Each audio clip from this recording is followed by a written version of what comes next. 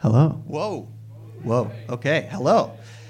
Good morning, everyone. I'm so excited to be up here. For those of you who don't know me, I am one of 3 JJs at CCF. I don't earn the name, but I'm the only one that goes by it, so it's mine. And as is tradition, for my first sermon, I have some pictures of my family. There you go. If the attendant among you will see, first of all, I'm very young. And that it's actually a picture of a picture. You can see the picture frame and the light in the top right. Partially that's because I think it's funny, and partially it's because that's what I had to work with. But there in the bottom left is me, and then going up the line, that's Kiki, my oldest sister. I'm the youngest, if you can't tell. Then up is David, then TJ. Then down at the bottom is my mom, my dad, my oldest sister, Anna.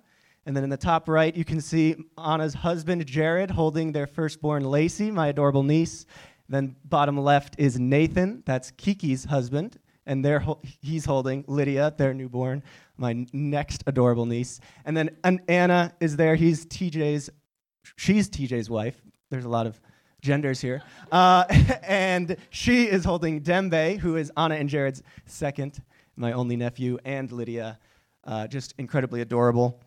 And, of course, the only people that really matter here are my nieces and nephews, so let's just get those up there. They're just so freaking adorable. I love them so much. I've put extra pictures of here for your convenience. And while I could say a lot about my amazing family and my parents, I'll keep it to this.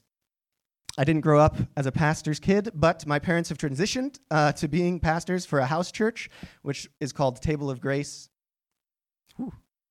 In addition, they've started now running a non-for-profit organization called Emmanuel Network, which kind of tries to help set up that kind of house churches in the St. Louis area. And they're incredible. I owe them a great deal. Ooh, I gotta stand firm here. Enough about my family. Before we get carried away, let me pray.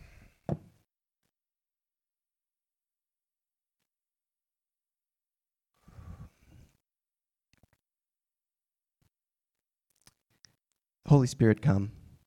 May these be your words, not mine, and may they find open hearts. Amen. Keeping with Reed's tradition of many titles, here we are. The Now and the Monopoly of the Not Yet, or the Monopoly of the Now and the Not Yet, or Be Careful What You Wish For. No, or the difference between the truth and lies is the truth, or Luking a little closer at the enemy. We're in Luke today. Or I can't wait for Easter. We've seriously talked about the crucifixion a whole year. So when I was asked to preach on the Passion narrative in Luke, unsurprisingly, I wasn't quite sure what I wanted to focus on. I think it'd be a little weird to have that just in your back pocket. But before looking at the text, I did have this idea that dealt with trying to understand the juxtaposition of the triumphal entry in Jerusalem, Hosanna, with the week later shoutings of the crowds to crucify Jesus. And as a member of my parents' house church and as a CCF small group leader, I've had a lot of experience reading scripture and asking the question, what sticks out to me? So that was the approach I took. And when looking at the text, it didn't seem to support the idea that the Hosanna shouters and that the crucify him shouters were the same people. But I was quickly assuaged by the fact that I had latched on to a different aspect of the story. It seems to be present. Lurking in the darkness and working behind the people responsible for the crucifixion, I could not help but notice the workings of the enemy, the devil, or Satan. Wow, we got here quick. Okay, let's talk about Satan. Instead of putting a disclaimer in front of everything I say individually, I figured I'd just put an opening disclaimer here at the beginning on the topic of Satan. I'm confident enough to say that it is unbiblical to completely ignore the existence of Satan, or the enemy, but I fully recognize that his level of personification is open to interpretation. One thing I do know is that looking around at the world where it is today, it is clear. One thing I do know, looking around at the world, is it is clear that things are messed up.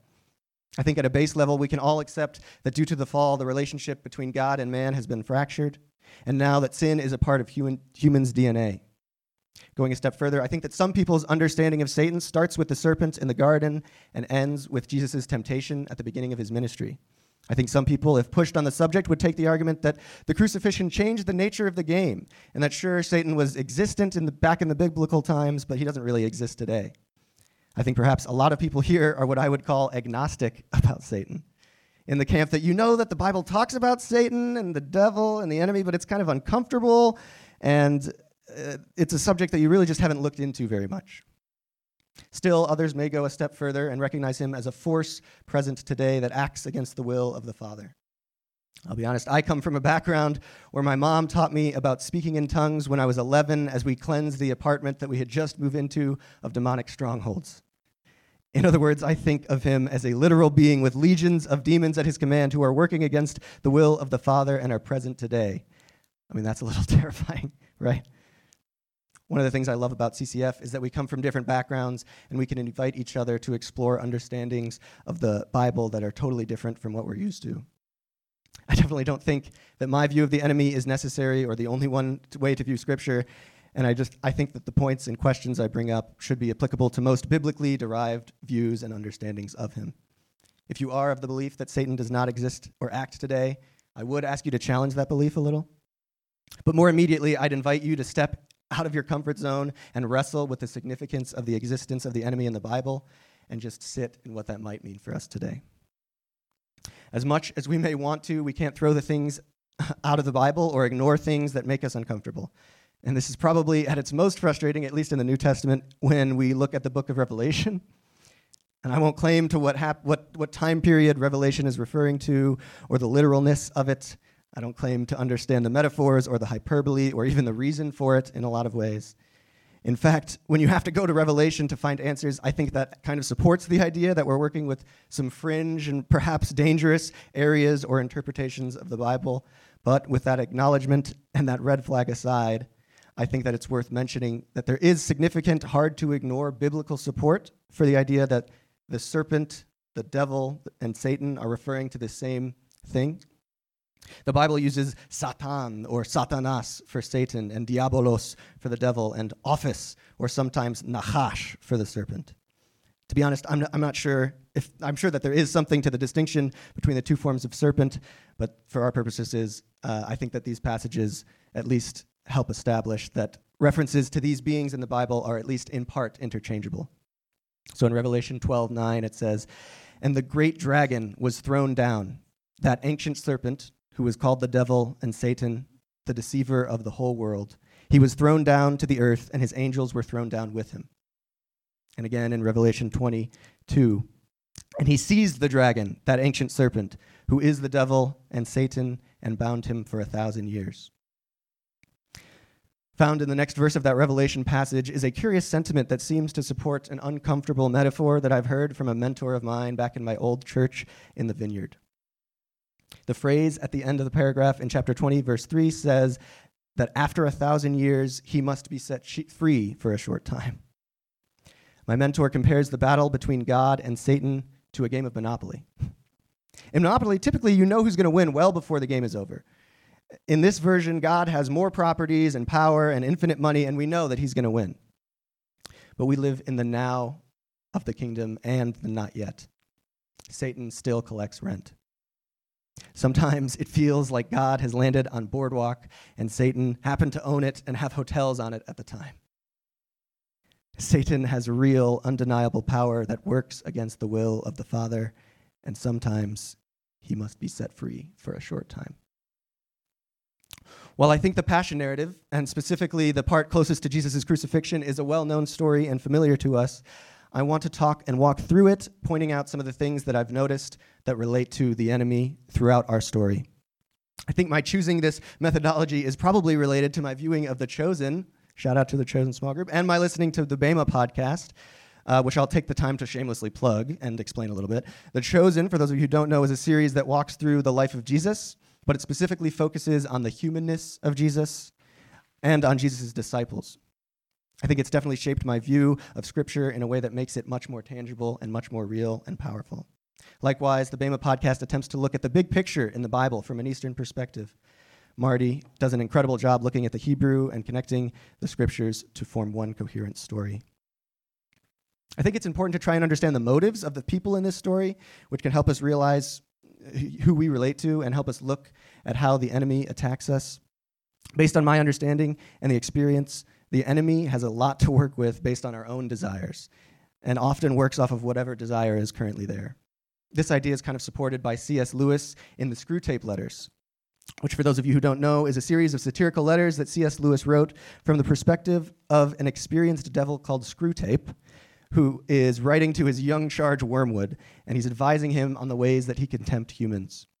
C.S. Lewis writes, "It's funny how mortals always picture us putting things into their minds. In reality, our best work is done by keeping things out."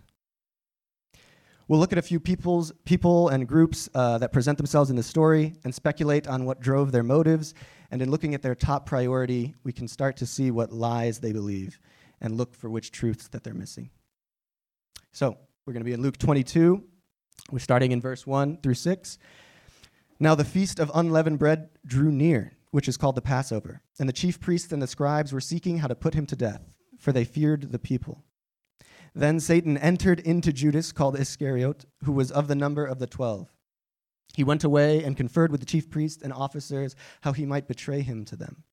And they were glad and agreed to give him money, so he consented and sought an opportunity to betray him to them in the absence of a crowd." We already see two of these aforementioned groups forming. First, we see the chief priests who are told that we are told they have a fear of the people. In some ways, I think that this is a literal fear for their life if they overstep, since just a couple of chapters earlier in Luke in chapter 20, they're afraid that the people would stone them to death if they denied John the Baptist as a prophet.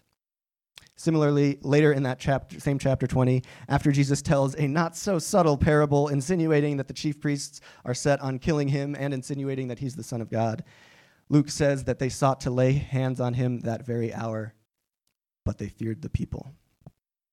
The chief priests aren't stupid, and they know how to control a crowd.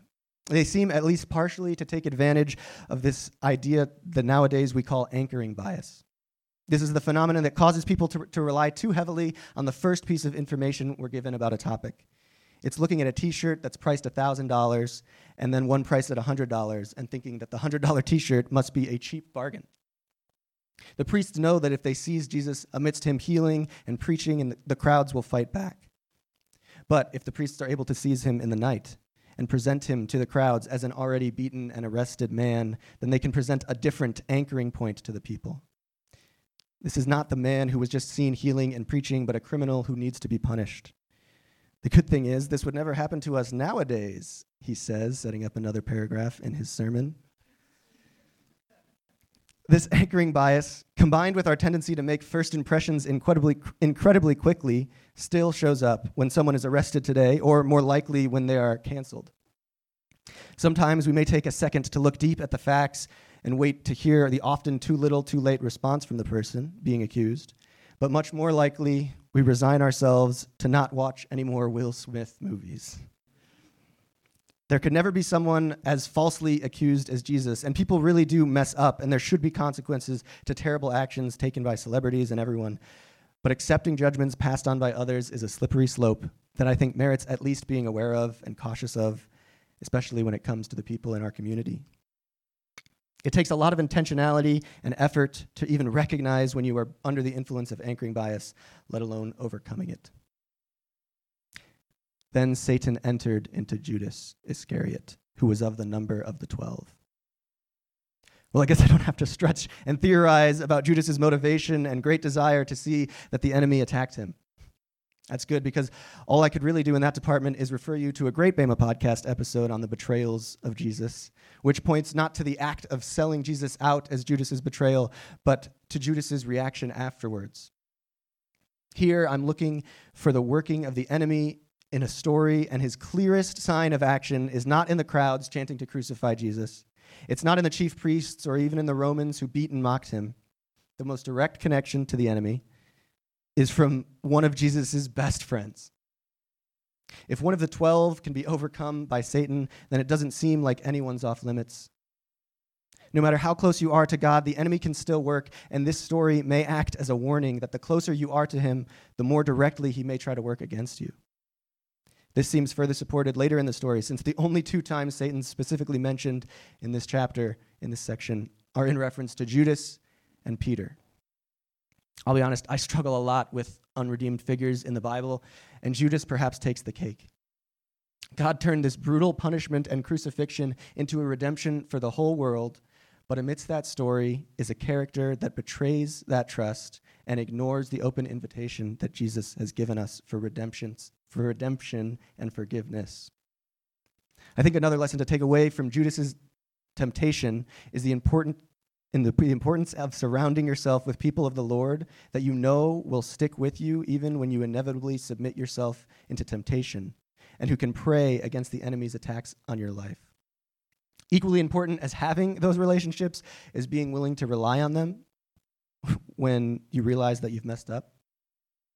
On the flip side, you may find yourself as one of the friends or loved ones that's continually sticking with and forgiving the Judases in your life. And I'm confident that Jesus would have been quick to forgive Judas if he asked for forgiveness, but I can't say the same for the disciples or myself when I put myself in their place. I think back to Noah's sermon last semester when he encouraged us to recognize God's ability to redeem sin and use it for the kingdom. It's very difficult to continuously forgive and be there for friends that seem to drag Jesus' name through the mud, but I look to Judas for motivation to continue to persevere. If Judas' real betrayal of Jesus is his inability to accept Jesus' forgiveness, then we should be fired up by the chance to forgive someone when they do come looking to us for repentance. Continuing on in the story, Jesus instructs Peter and John to follow his instructions to prepare the Passover, and then Jesus establishes the tradition of communion with his disciples. And towards the end of the dinner, he lets on that he knows that someone among his disciples is about to betray him. And as a result of them questioning who is the betrayer, a fight breaks out about who is the greatest, which I think is just the perfect summation of the disciples. I don't know what else could be. After Jesus explains that they're missing the point, we'll pick up in verse 31 where Jesus addresses Simon. 22, verse 31 and 34 through 34. Simon, Simon, behold, Satan demanded permission to have you, that he might sift you like wheat. But I have prayed for you that your faith may not fail, and that when you have turned again, strengthen your brothers. Peter said to him, Lord, I am ready to go with you, both to prison and to death. Jesus said, I tell you, Peter, the rooster will not crow this day until you deny 3 times that you know me. Jesus didn't pray that Peter would not deny him. His prayer is that once you have turned again, strengthen your brothers. I'm struck by the difference in how Luke presents the enemy in Peter's case as compared to Judas's. Simon, Simon, behold, Satan demanded permission to have you, that he might sift you like wheat. Jesus' prayer doesn't seem to deny that permission. It sounds a little bit like God landed on one of Satan's properties. Rent was due to Satan, and his price was Peter's denial. Even still, that analogy makes me a bit uncomfortable. The difference between Satan entering you and Satan sifting through you seems to be related to the heart of the person in question. I suspect that Jesus was able to peer into the hearts of Judas and Peter and saw that Judas was not willing to accept forgiveness after his betrayal, and saw that Peter still would turn again and be able to strengthen his brothers. We'll talk a little bit more about Peter when he does deny Jesus, but continuing on in the story, we have first the next section is kind of a bizarre section where Jesus seems to be making sure that the scriptures in the Old Testament would be fulfilled through him. But regardless, the next part that I want to look deeper at deals with Jesus and his disciples praying on the Mount of Olives. So picking up in verse 40, and when he came to the place, the Mount of Olives, he said to them being his disciples, pray that you do not enter into temptation. And he withdrew from them about a stone's throw and knelt down and prayed, saying, Father, if you are willing, remove this cup from me. Nevertheless, not my will, but yours be done. And then appeared to him an angel from heaven, strengthening him. And being in agony, he prayed more earnestly, and his sweat became like great drops of blood falling down to the ground. And when he rose from prayer, he came to the disciples and found them sleeping for sorrow. And he said to them, Why are you sleeping? Rise and pray that you may not enter into temptation. Originally, this passage stuck out to me because it seemed that Jesus kind of not got mad, but for lack of a better word, at his disciples for not praying as earnestly as he did. Jesus, the Son of God, yes, fully human, but also fully God, just prayed a prayer session where, one, at the beginning, an angel appeared. Already we're a bit deeper than any prayer session I've been a part of. 2, he was in agony and therefore prayed more earnestly. That's an interesting cause and effect relationship that I'm not sure I can relate to. And 3, his sweat became like great drops of blood falling to the ground. I think it's reasonable to assume that this prayer session probably took a long time. I think the disciples prayed very hard as well, and maybe they were just working under the assumption that you can only pray so much not to enter into temptation. Understandably, the disciples eventually fell asleep. However, upon looking at it a little deeper with the rest of the story in context, Jesus' prayer instructions seemed to grab my attention. Jesus asked his disciples to pray that they do not enter into temptation. After Satan finished tempting Jesus earlier in Luke 4, verse 13, it says, "When the devil had finished every temptation, he left him until an opportune time." I submit to you that this might be the opportune time. From my own experience, the enemy is drawn to successful attempts at bringing the kingdom. He seems to come from at some of your highest points. I mentioned my parents, who in the last few years have transitioned into being head pastors of a church, as well as co-founders of a non-for-profit organization. My dad was a mechanical engineer for over 20 years, but God seemed to be opening a door for my dad to become a pastor. Really, this open door came in the form of my dad being laid off from his mechanical engineering job. God really wasn't worried about letting the closing door of engineering hit my dad on the way out, but within 24 hours of my dad being laid off, his father, whom he had been repairing his estranged relationship with, passed away. After my dad was a pastor for a couple of years, my parents decided that they wanted to start a house church plant. Satan continued his attack. Around the time that they started thinking about starting this plant, my mom was diagnosed with breast cancer.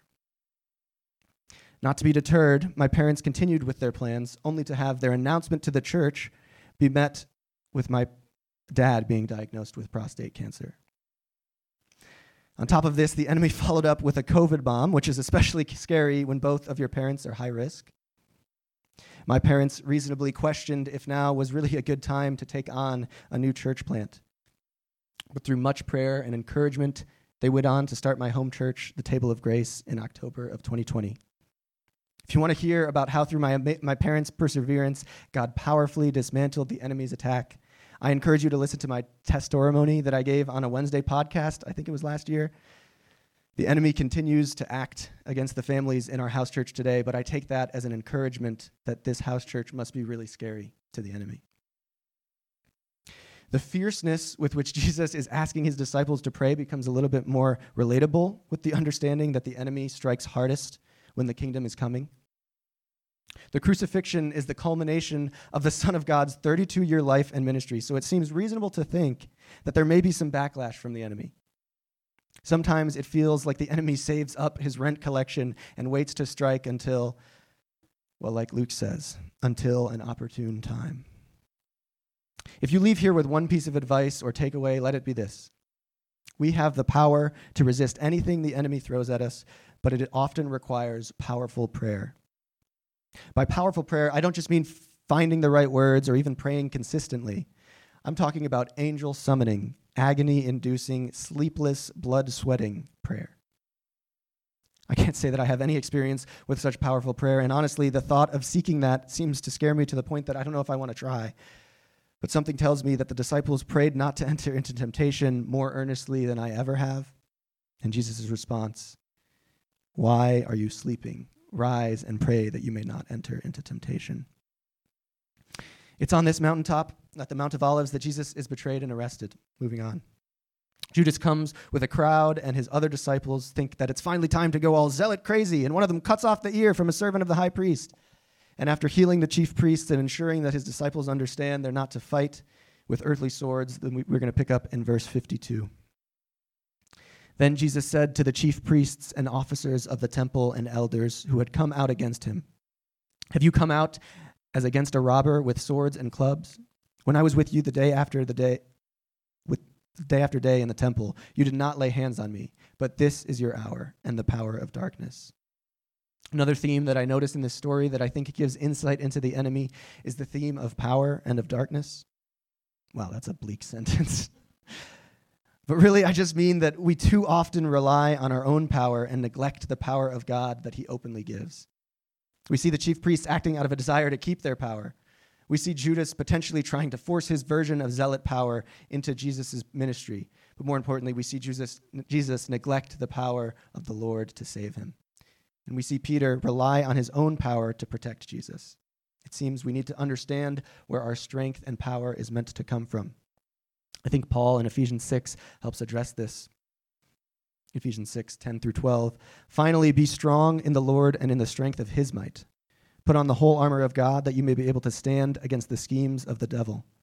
For we do not wrestle against flesh and blood, but against the rulers, against the authorities, against the cosmic powers over this present darkness, against the spiritual forces of evil in the heavenly places. The chief priests don't seem to recognize the power that they are desperately trying to hold onto is the power of darkness. When it comes to our hour, whether you're alone late at night struggling with some addiction or you're surrounded by loved ones but only feel the power of darkness, Jesus asks us to rise and pray that we do not enter into temptation. Picking up where we left off in the story of Luke, verses 54 and 55, then they seized him and led him away, bringing him to the high priest's house. And Peter was following at a distance. And when they had kindled a fire in the middle of the courtyard and sat down together, Peter sat down among them. Then, just as Jesus told him it would happen, Peter goes on to deny knowing Jesus 3 times. Peter seemingly thought that Jesus needed his assistance as a protector to watch over him, and he didn't seem to remember the truth that Jesus had told him before. We're told by an angel at the grave in Luke 24:7 later that back in Galilee, Jesus had said, the Son of Man must be delivered into the hands of sinful men and be crucified on the 3rd day and rise. I think it was based out of this fear, a fear of Jesus' death and not of his own death, that Peter denies Jesus. I think that like Peter, I sometimes needlessly put myself in positions where I'm more likely to deny God. I need to rise and pray that we do not enter into temptation. I originally planned to also talk about the rest of chapter 22 and chapter 23 of Luke to look even more at the chief priests as well as the Roman soldiers, the other disciples, and the crowds, but I seem to have had more to say than I thought. I think the biggest takeaways that's added from those sections is to realize that all of these groups had an incorrect understanding of power in one of 2 ways.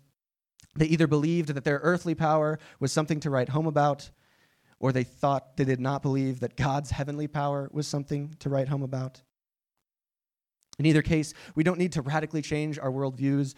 We just need to recognize that we need God, and we need to rise and pray that we don't enter into temptation. I think there's a daily exercise that Tyler Matthews pointed to in his testimony that's incredibly fruitful. The best way to recognize the truths that the enemy is keeping from you is to look for the lies that you believe about yourself. I encourage you just to take a minute a day. Maybe it's while you're thinking of your manna or right before you go to bed, but take a minute a day to say out loud one lie that you have believed about yourself and one truth that you know to be true that contradicts the lie. I'll leave you with some examples of my struggles and truths that I've found in case you can relate. God is punishing me for not being good enough. God is well pleased with me and only wants what's best for me. I will never get out of this cycle of sin in my life. Forgetting those things which are behind and reaching forward to those things which are ahead, I press forward toward the goal for the prize of the upward call of God in Christ Jesus. I'm not good enough to be loved by God. For I am convinced that neither death nor life, neither angels nor demons, neither the present nor the future, nor any power, neither height nor depth, nor anything else in all creation will be able to separate us from the love of God that is in Christ Jesus our Lord. My worth comes from how many bricks I make. And he rested on the 7th day from all the work that he had done. Everyone else cares about that little mistake that you made, and it's consuming their every thought. Okay, I'll go ahead and field that one myself. Get over yourself, JJ. What are you doing?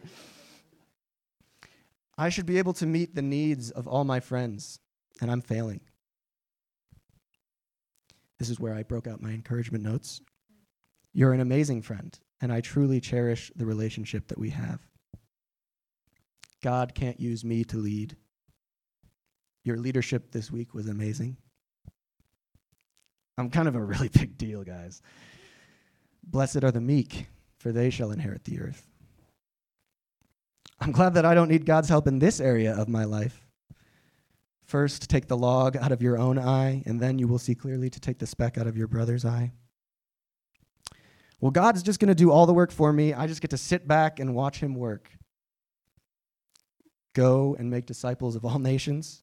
Rise and pray that you do not enter into temptation.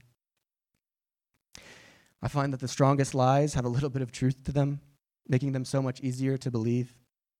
I'd strongly encourage you to establish a support system that can be a source of truth for you. Looking back through your encouragement notes if you went on spring break, or letters that have been written to you, finding truths in your daily manna if you're doing that, which you should be. Using your Bible to look for truths and never hesitating to ask your friends, family, or staff here at CCF if something that you believe sounds like it's a lie from the enemy, or if it's a true struggle that you need to give to God. Let's pray. God, thank you for this opportunity that you've given me to dig a little bit more into your scripture, to share a little bit about what I think that I'm learning with your people. I pray against any lies of the enemy that may come up as a result of this talk. I pray that all the truths that he is keeping from us would spread like wildfire through encouragement and love. May we continue to be a group of people that encourage one another and call each other out. May we continue to grow in our understanding of you, and may we not enter into temptation that seems to always surround us. Amen.